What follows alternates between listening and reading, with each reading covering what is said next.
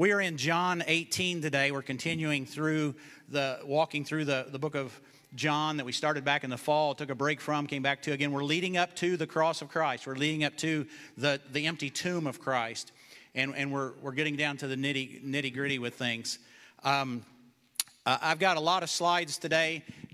I've told him, though, we're going to double his pay for the day because he's going to have to work so hard back there. The sermon note sheet, some of you maybe don't use those, but I encourage you to grab one and a pen.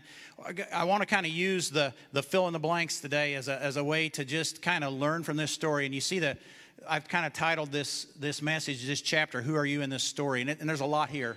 So we got to kind of dive into things. Last Sunday, Daniel got us up to this point.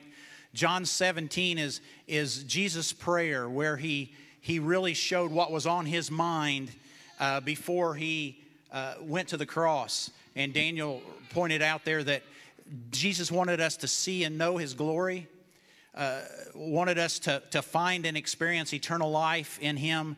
And he prayed very pointedly that he wanted us all of his believers, to be united, to be completely one. And that's where we are in verse 1 of John 18. So if you have your Bible or your Bible app, it's going to be on the screen as well too today. Verse 1, when he had finished praying, so there we are. John 17 leads into John 18. Jesus left with his disciples and crossed the Kidron Valley. On the other side there was a garden, and he and his disciples went into it. As I read through John 18 and preparing, knowing I was going to preach today, I was challenged by what we can learn from each person or each group of people that we encounter here in John 18.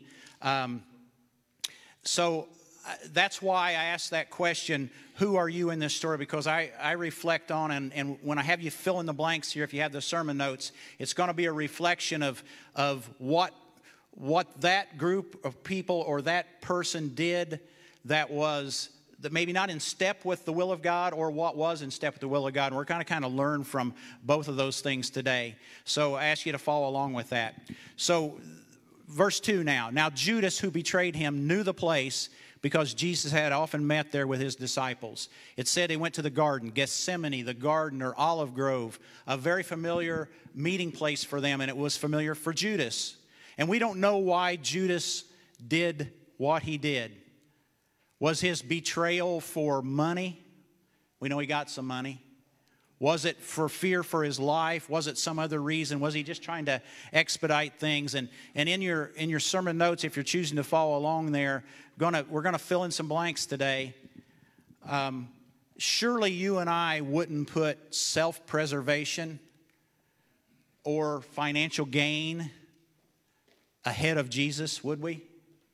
And certainly we would never betray or deny Jesus for those reasons. We would never do that, would we? Verse 3, so Judas came to the garden, and guiding a detachment of soldiers and some officials from the chief priests and Pharisees, they were carrying torches, lanterns, and weapons. Torches and weapons. How many movies come to mind? Maybe it's a cartoon or maybe it's a movie. Torches and weapons are never a good thing. It's never a positive thing, is it, when a gang comes with torches and weapons? The chief priests and the Pharisees, the Jewish religious establishment, the ruling council of the Jews, the ones who had opposed Jesus from the beginning of his ministry, were the very ones that people look to for guidance, for direction, for truth. But those people, those leaders, allowed personal desires and personal gain and personal security to direct their actions. And I'll ask the same question that I asked about Judas. We would never let those things stand in our way of accepting or coming to Jesus, would we? Let's keep rolling along. Verse 4. Jesus, knowing that all that was going to happen to him, went out and asked them, who is it you want? Jesus of Nazareth, they replied. I am he, Jesus said. And Judas the traitor was standing there with them. When Jesus said, I am he, they drew back and fell to the ground. Again he asked them, who is it you want? Jesus of Nazareth, they replied. Jesus answered, I told you that I am he. If you're looking for me, then let these men go. And this happened so that the words he had spoken would be fulfilled. I have not lost one that you gave me. Notice the three times recorded by John that Jesus said, I am he. The word he, I understand, is not included in the Greek. So as he had done many times, Jesus was making a clear statement about who he was.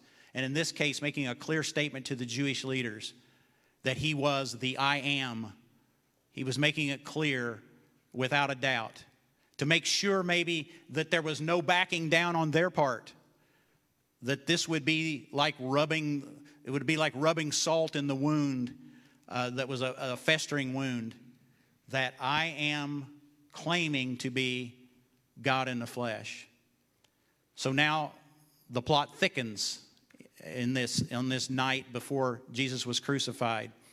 Now, in your note sheet near the top of the first page there, I've included the other references in Matthew, Mark, and Luke, because John here in this chapter doesn't record everything we know about this night. But I may reference some of those things a little bit, but I encourage you to go home and read those other accounts. We're at verse 10 now. Then Simon Peter, who had a sword, drew it and struck the high priest's servant, cutting off his right ear. The servant's name was Malchus. Jesus commanded Peter, put your sword away. Shall I not drink the cup the Father has given me? Then the detachment of soldiers with its commander and the Jewish officials arrested Jesus. They bound him and brought him first to Annas, who was the father-in-law of Caiaphas, the high priest that year. Caiaphas was the one who had advised the Jewish leaders that it would be good if one man died for the people. John didn't include that Jesus healed the servant's ear. Luke records that. But before we go any further, I want to make some observations. Notice Peter's willingness to fight for Jesus. His willingness, his loyalty was commendable. Now we know, if we know the story, those things rapidly change regarding Peter and his willingness to fight for Jesus. But God's battles are not won with man's weapons. And that's what Jesus points out here. And I want to jump to a scripture that talks about that very directly in 2 Corinthians 10. And we find there it says, for though we live in the world, we do not wage war as the world does. The weapons we fight with are not the weapons of the world. And we know from reading the New Testament especially, but all of the Bible, we know that God's world, God's kingdom is different than what we encounter day by day so many times. And in Ephesians 6, we're told about some of this battle that's going on around us and how to be prepared for it. Our only weapon is the Word of God, which leads to knowing the truth, which then leads, when we know the truth, we lead to, through Christ, a righteousness that is not our own, that comes from Christ himself. And Mike mentioned that in his communion time. And we know a peace that passes understanding. That's the way things work in the kingdom of God. Let's go back to John 18. We're ready for the last part of verse 11 now. Jesus provided the ultimate example of how to be victorious in his kingdom. Shall I not drink the cup the Father has given me? Is what he said in verse 11. Just a little earlier, recorded in the other Gospels, Jesus had prayed to his Father, asking if the cup that he had to drink, which was his mission, his purpose, his going to the cross, he asked if it could be taken away from him. Yet he determined in that prayer, not my will, Father, but yours be done. Jesus, the man, didn't have to go through with this. He could have slipped away into the wilderness. He could have avoided arrest. He could have set up a carpenter shop and went about his human life, rather. Of course, that's not what he did. Jesus knew God's will and was determined to fulfill it. And that's the way to achieve victory in the kingdom of God. And it wasn't just a surrender, as in oh, well, I can't do anything about it. This is my lot in life. I've got to go be hung on a cross. It wasn't that kind of surrender, but it was a resolve. He was resolved. He was firmly determined to bring glory to God by being obedient to his heavenly Father. The Jews were living under Roman rule, and they had their own laws, religious laws, but they often had no ability living under Roman rule to carry out the penalties, especially the penalty as severe as putting someone to death. And I think it was a combination of Roman soldiers and Jewish temple guards who were present at Jesus' arrest. Because of how popular Jesus had become, and the Jewish leaders were just uncomfortable with the whole situation, to say the least, they needed to arrest Jesus quickly and quietly to avoid a riot. And that's why they needed an insider. They needed Judas to give them the right opportunity. The fact that this happened at night was not just by chance, it was intentional. The chief priests sent armed guards because they expected trouble from the disciples. But Jesus did the unexpected, as he always did. He allowed the arrest to happen. The time was right for him to move toward the cross, to fulfill prophecy. His firm determination was to fulfill his purpose, to honor and obey his Father. And we can learn from him. Let's go to verse 15 now. Simon Peter and the other disciple were following Jesus. Because this disciple was known to the high priest, he went with Jesus into the high priest's courtyard. But Peter had to wait outside the door. The other disciple who was known to the high priest came back and spoke to the servant girl on duty there and brought Peter in. You aren't one of the man's disciples too, are you? She asked Peter. He replied, I am not. It was cold, and the servants and the officials stood around a fire they had made to keep warm. Peter also was standing with them, warming himself. Now, there in verse 15, the other disciple was likely John.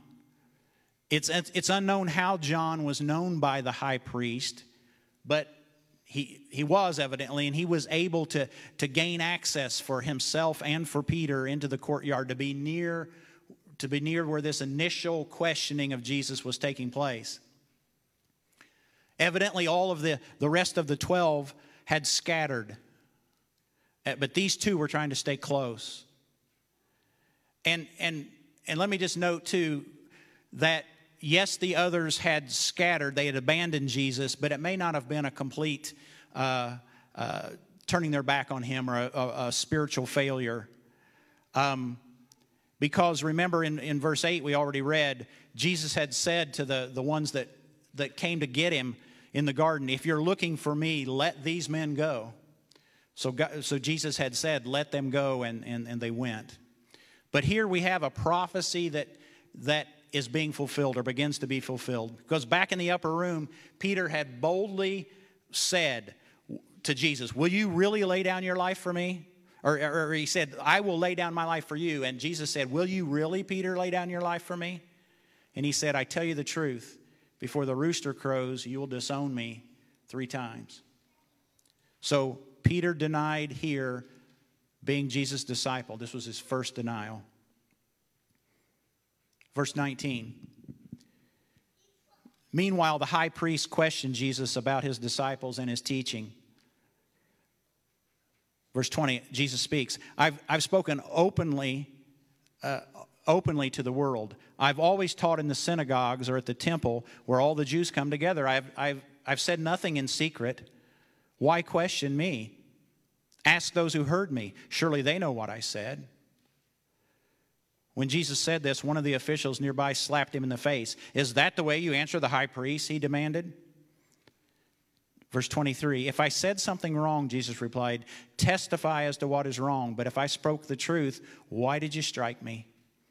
Then Annas sent him bound to Caiaphas, the high priest. First of all, there seems to be two high priests involved here, if you read this. Were there two high priests? Well, I believe the story is that Annas had been the high priest, but he wasn't the current high priest. Caiaphas was, and Caiaphas was his son-in-law. But Annas, even though he had no authority, was evidently greatly respected by the Jewish leaders, and probably some of them still considered him to be the high priest. So Jesus being brought before the ex-high priest was sort of a pre-trial. And then John doesn't go into detail about when Jesus went to Caiaphas. The other Gospels do that, and you can look that up. But in this Jewish part of Jesus' trial, both Annas and Caiaphas questioned Jesus in hopes of getting him to condemn himself by what he said before their court. And they even brought witnesses, we're told in the other Gospels, who gave false testimony against Jesus. And it makes a point of saying that they didn't even agree with what they said. So it was pretty much, unbelievable. But it really didn't matter. The religious leading council had their minds made up. They didn't accept, they didn't care who Jesus was. They just wanted to be rid of him. And here in these verses, Jesus' response was simply to say, I haven't been hiding. I've spoken in public. Why don't you ask the others what I've taught? Many times people reject Jesus and his teaching, but they've never really listened to what he said. They know about Jesus, but they don't really know Jesus. And they don't know his truth. They don't know his way. They don't know his life. So after Jesus' arrests and being handcuffed, bound, it says, the mistreatment escalates. The slap that he received at that initial time was just the beginning of how bad he was treated that night. It only got worse. And let me just say, too, when you read all the gospel accounts together, the order of events that night were, I believe these. Jesus was taken to Annas, then he was taken to Caiaphas, and then before the whole Jewish council, and then to Pilate, which we're getting ready to read, and then to Herod, who was visiting Jerusalem, and he was only interested in Jesus performing a miracle, and then back to Pilate again. What a night. It took all night. Let's go back to verse 25. Meanwhile, Simon Peter was still standing there warming himself. So they asked him, you aren't one of his disciples too, are you? He denied it, saying, I'm not. One of the high priest's servants, a relative of the man whose ear Peter had cut off, challenged him. Didn't I see you with him in the garden? Again, Peter denied it. And at that moment, a rooster began to crow. We can talk a big game about anything. I'm pretty good at that. Just opening my mouth and acting like I know something and saying all kinds of stuff. But the expression when the rubber meets the road comes to mind when I think about the story of Peter here. We find out what we're really made of when we're really put to the test, when the rubber meets the road. Peter, bold and self-assured one moment, became timid, frightened, unconfident, scared in the next. Sometimes, like Peter, we talk a good game, but we don't back it up with action. We're all talk and no action. And when I was preparing this week, I thought about talk and no action, and a couple of other ways to say that came to mind. So I actually Googled idioms for all talk and no action, and Jeff's going to put a couple of those up. We can talk the talk, but we can't walk the walk. That's one that's pretty common, right? All bark and no bite. You maybe use that one. We can hear that. Here's a couple more that are not as common to me, but I liked them. All glitter and no gold. All smoke and no fire. These last two had to come straight out of the state of Texas. The next one, all sizzle and no steak. But here's my favorite, and I'm going to try to remember this and use this one sometime. All hat and no cattle. I like that one. No matter how we say it, though, and you fill in your blank on your sheet however you want to, regardless of how we say it, often regarding Jesus, we're pretty good at talk, but without action. And remember what James taught us in his letter in the New Testament, that faith without works, faith without action is dead. It doesn't mean much. In Peter's defense, he was confused. He had tried to defend Jesus and was scolded for missing the mark on that. But now he's just unwilling to engage, unwilling to stand boldly for the one he claimed to love and trust. I can relate to that. And I'm assuming that you can too. Sometimes we can talk a good game. We can stand or sit up in front of a church of people and we can tell you the way it ought to be, following Jesus. And then when the rubber meets the road, sometimes it's very difficult to do that. We can learn from Peter's example. Pastor Chuck Swindoll wrote this. I don't have it for you on the screen, but listen to what Swindoll wrote. I am glad that when God paints portraits of his men and women, he paints them warts and all. He doesn't ignore their weaknesses or hide their frailties. Aren't you glad that that's what our Bible gives us, is real people trying to love and follow and honor God?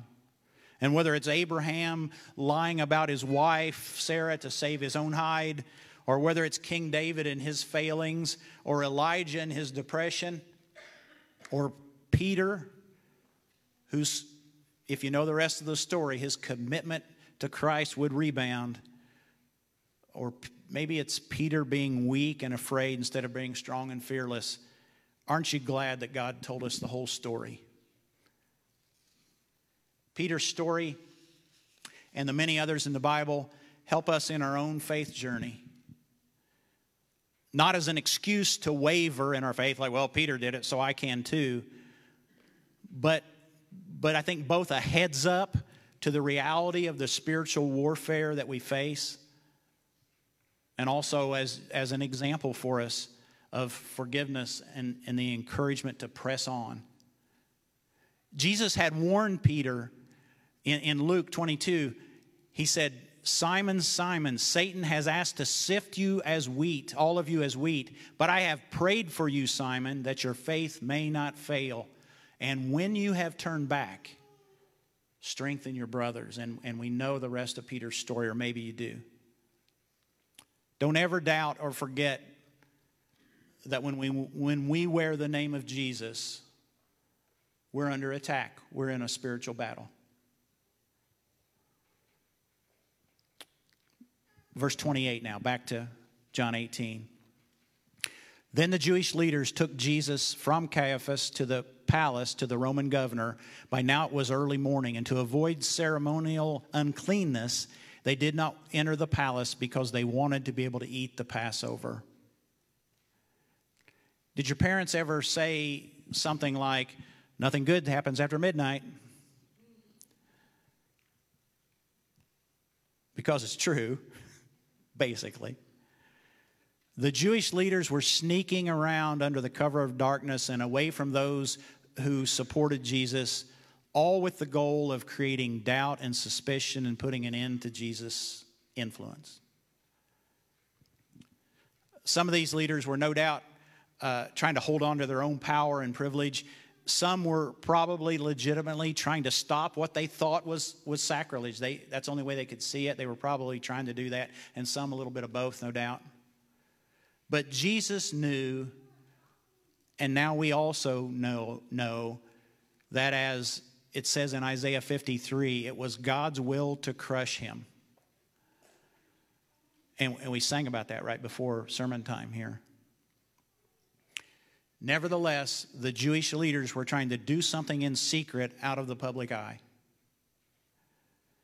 And I guess the lesson, and you see what's on the screen there, that I take from this for myself is if I'm tempted to do something in secret, I shouldn't do it. And we know that. I'm not talking about planning a birthday party in secret. You know what this is talking about.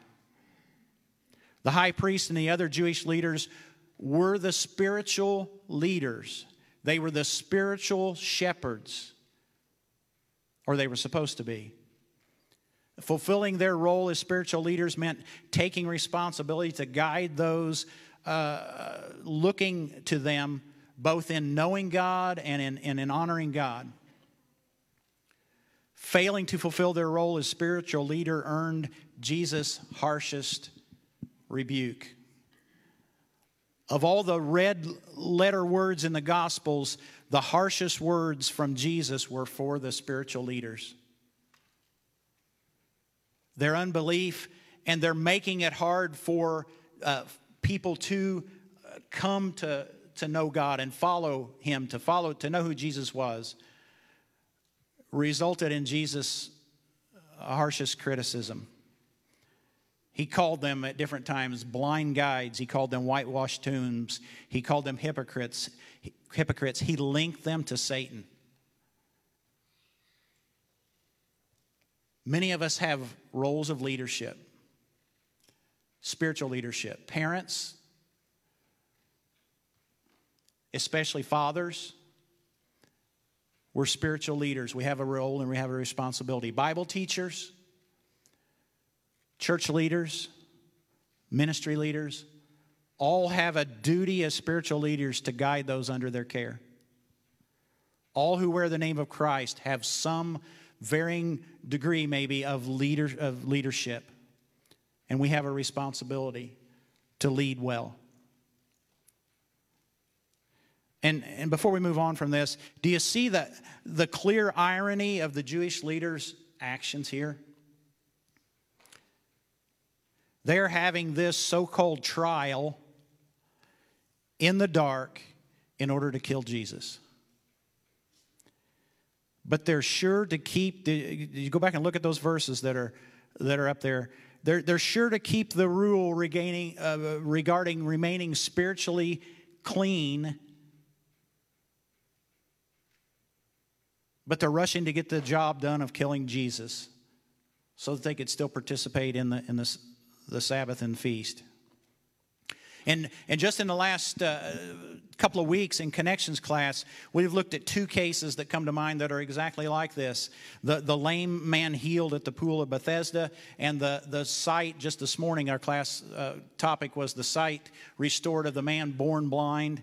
And the religious leaders were only able to see that Jesus didn't keep the Sabbath laws. Completely blinded to the fact that Jesus had cared for and healed and taken care of the needs of people. And a story came to mind when I was thinking about that this week that I want to share just briefly. It's not exactly the same situation, but it's a similar enough that it came to my mind, and I want to share it with you about a spiritual leader and the way they responded in a situation. And it wasn't at this church, but it didn't even involve me directly, but I knew this spiritual leader in this church. And a youth minister had come, and he had been there for a while, and he was doing some good in youth ministry. And in particular, he told me this story, and I haven't forgotten it. He reached out to a young man that had never gone to church in his life, and his situation was a rough one. And he had gotten this young man, this teenage boy, to come on a couple of Wednesday nights to youth group, but he had encouraged him to come on a Sunday morning. And on a Sunday morning, the boy showed up a few minutes early and sat in the back row and was wearing a cap. And the youth minister didn't even know he was there yet. He had been teaching downstairs, hadn't come upstairs yet. But what happened was one of the elders of the church came from class and walked in, saw the boy sitting in the back row, didn't know him from Adam, wearing a cap, and he walked up behind him, pulled the cap off the boy's head, threw it into the pew, and said, "We don't wear hats in church."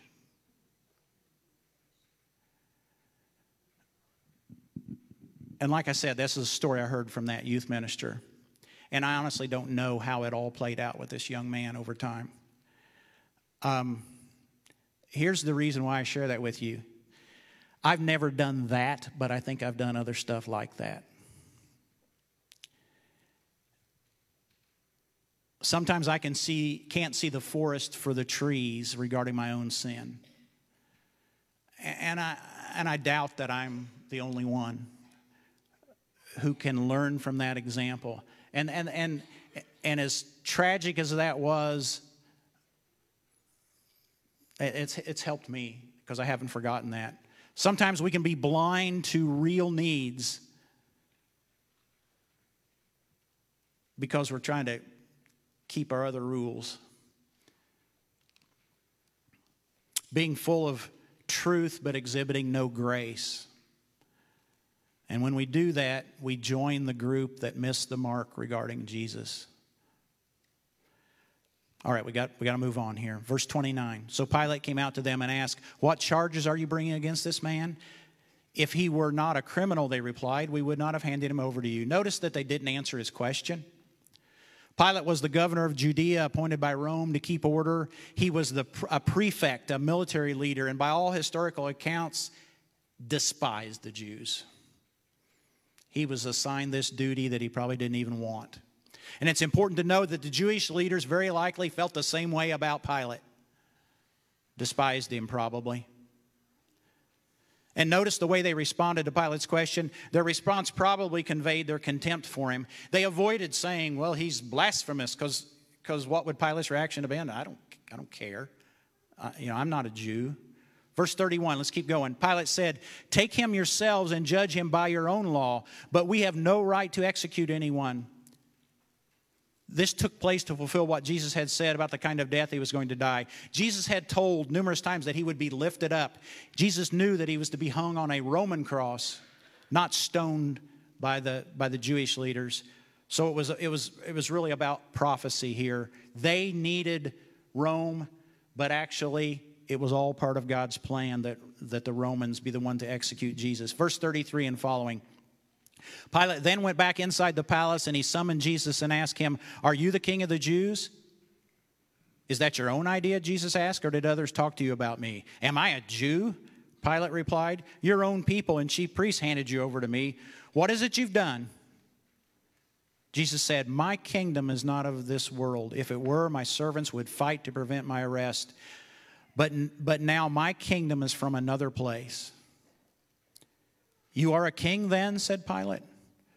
Jesus answered, "You say that I'm a king. In fact, the reason I was born and came into the world is to testify to the truth. Everyone on the side of truth listens to me."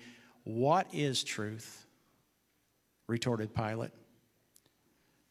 No doubt Pilate had heard of the King Jesus, but ultimately I think he was disinterested in Jewish debate. He couldn't care less. But evidently he wanted to follow the guidelines for his office, or at least showing some sign of fairness. He needed to find out what Jesus had done to elevate the situation to the point of the leaders wanting him killed. And Jesus gets a chance to define his kingdom here. Maybe as an attempt to engage Pilate in a deeper conversation regarding who he was and his purpose. We don't know. And then Jesus' powerful statement that he said that his purpose is to reveal truth, and that those who really care about knowing what truth is, they listen to him, they know him, they believe in him, and they follow him. And Pilate's not willing to engage in that. His famous line, "What is truth?" is very telling of the culture then. It's certainly telling of our culture now, and is a whole sermon in and of itself.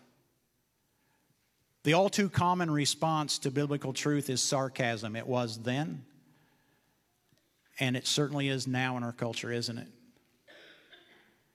And we can't tell for sure if Pilate's "what is truth" was sarcastic or maybe a lament of his own culture, of his own life, maybe. We don't know. Okay, the last 2 or 3 verses here. Second part of verse 38. With this he went out again to the Jews gathered there and said, I find no basis for a charge against him. But is your custom for me to release to you one prisoner at the time of the Passover? Do you want me to release the king of the Jews? They shouted back, no, not him. Give us Barabbas. Now Barabbas had taken part in the uprising. And the other gospel, and even the next chapter, John 19, give us more details of Pilate's interaction with Jesus and more about Barabbas. But even in these verses, we see Pilate making an attempt to wash his hands of the Jesus situation. And in Matthew's gospel, he literally did that, I guess. He washed his hands to demonstrate, I'm washing my hands of this deal. I find no fault in him. Did Pilate really care about the truth? I think he did, at least somewhat. Did he care about Jesus' guilt or innocence? Some, but not enough to make the right call in his position. Have you ever known the right thing to do but didn't have the nerve to do it? You can fill in the blank there however you want. The guts to do it, the strength to do it, the courage to do it, the wisdom to do it. Sure you have. And related to Jesus, maybe we might say the faith to do it. The allegiance to Jesus to do it. Why not? What holds you back? Fear? Intimidation? Just wanting to avoid difficulty? I've been there. Pilate took the easy way out. He just couldn't do it. He couldn't stand up to the crowd, chose not to stand up to the crowd. He didn't have enough backbone, and of course, he didn't know God. He didn't know who was standing in front of him. He didn't know the truth. He didn't find out the truth. He ignored it. And then Barabbas. Other accounts describe him as an insurrectionist and a murderer.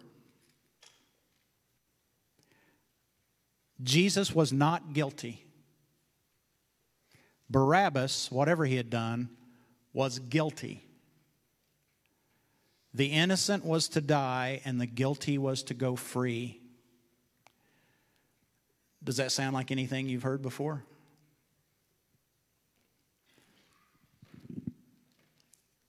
If you're following along in your note sheet, we've got some blanks to fill in. I'm about to wrap up here. Stories take us deeper than just facts. We get to picture things in our mind, and we read this chapter 18, and we can kind of picture what's going on. And we can learn from this Bible story, we can learn from every Bible story, every Bible character. And as you and I consider where we fit into this story, again, my goal today was to do more than just know the facts of Jesus, the night of Jesus' arrest, but to learn from it.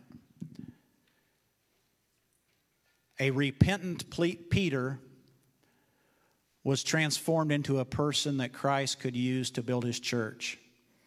We didn't get there in this chapter, but we're going to get there. At times we may fail to speak up regarding our faith in Jesus, but we learn from Peter's life and so many other accounts in Scripture that a failure doesn't have to be the end of our story. As a matter of fact, oftentimes it's the catalyst to a more faith-filled story. Our life with Christ is one of ongoing transformation. When we fail, when we confess and repent, Jesus promises to forgive and restore us. And we see that in Peter's life. We just have to be willing to get back in the saddle and get on with both being the church and building Christ's church. Like Pilate, we can't pass the buck. We must decide what to do with Jesus. We aren't saved by grandma's faith. It's our own faith. We aren't guaranteed another day to decide to follow Him. Today is the day of salvation. Today, every day is the day to choose to acknowledge who Jesus is. We can learn from Pilate's story. The crowd that cried out, "No, we want Barabbas." The crowd changed their allegiance so easily. No doubt many in the crowd that day that called for Barabbas were the ones who just a few days earlier had praised Jesus as He entered into Jerusalem. There's a book called Gospel Allegiance by a man named Matthew Bates, and he describes allegiance, and I've used that word a couple of times, as faithfulness, reliability, fidelity, commitment. And he makes a strong point in his book that more than merely trusting Jesus, allegiance is an ongoing obedience to Jesus as Lord and as our saving King. It means more than just being a fan of Jesus. Yeah, I like Him. It means being an unwavering follower. Got a blank to fill in under Jesus on your note sheet. Jesus was determined to fulfill His purpose and glorify His Father. Who do you want to be like from John 18? The Sunday school answer is Jesus. And if you filled out the note sheet, if you look at what's there, Jesus knew His Father. He knew God the Father. He trusted Him. He knew that His purpose was to bring glory to God by redeeming mankind, by going to the cross. He knew that was His purpose. And He was resolved to fulfill His purpose. And we can be too resolved to live a life that brings glory and honor to God. We can be resolved to know God and find freedom and discover our purpose and make a difference. That's our job description. And Barabbas, guilty, but Jesus the Christ, the Lamb of God, took His place on the cross. Jesus takes our place, took our place on the cross. And Barabbas describes us, guilty, deserving of punishment, and undeserving of being set free from death. But just like Barabbas, we too are set free because Jesus took our punishment. The difference between us and Barabbas is that he was set free from a physical prison, from a physical death. But we, if we put our trust in Jesus Christ, if we pledge allegiance to Him, we are set free from the prison of sin and begin right now. We don't have to wait till we die.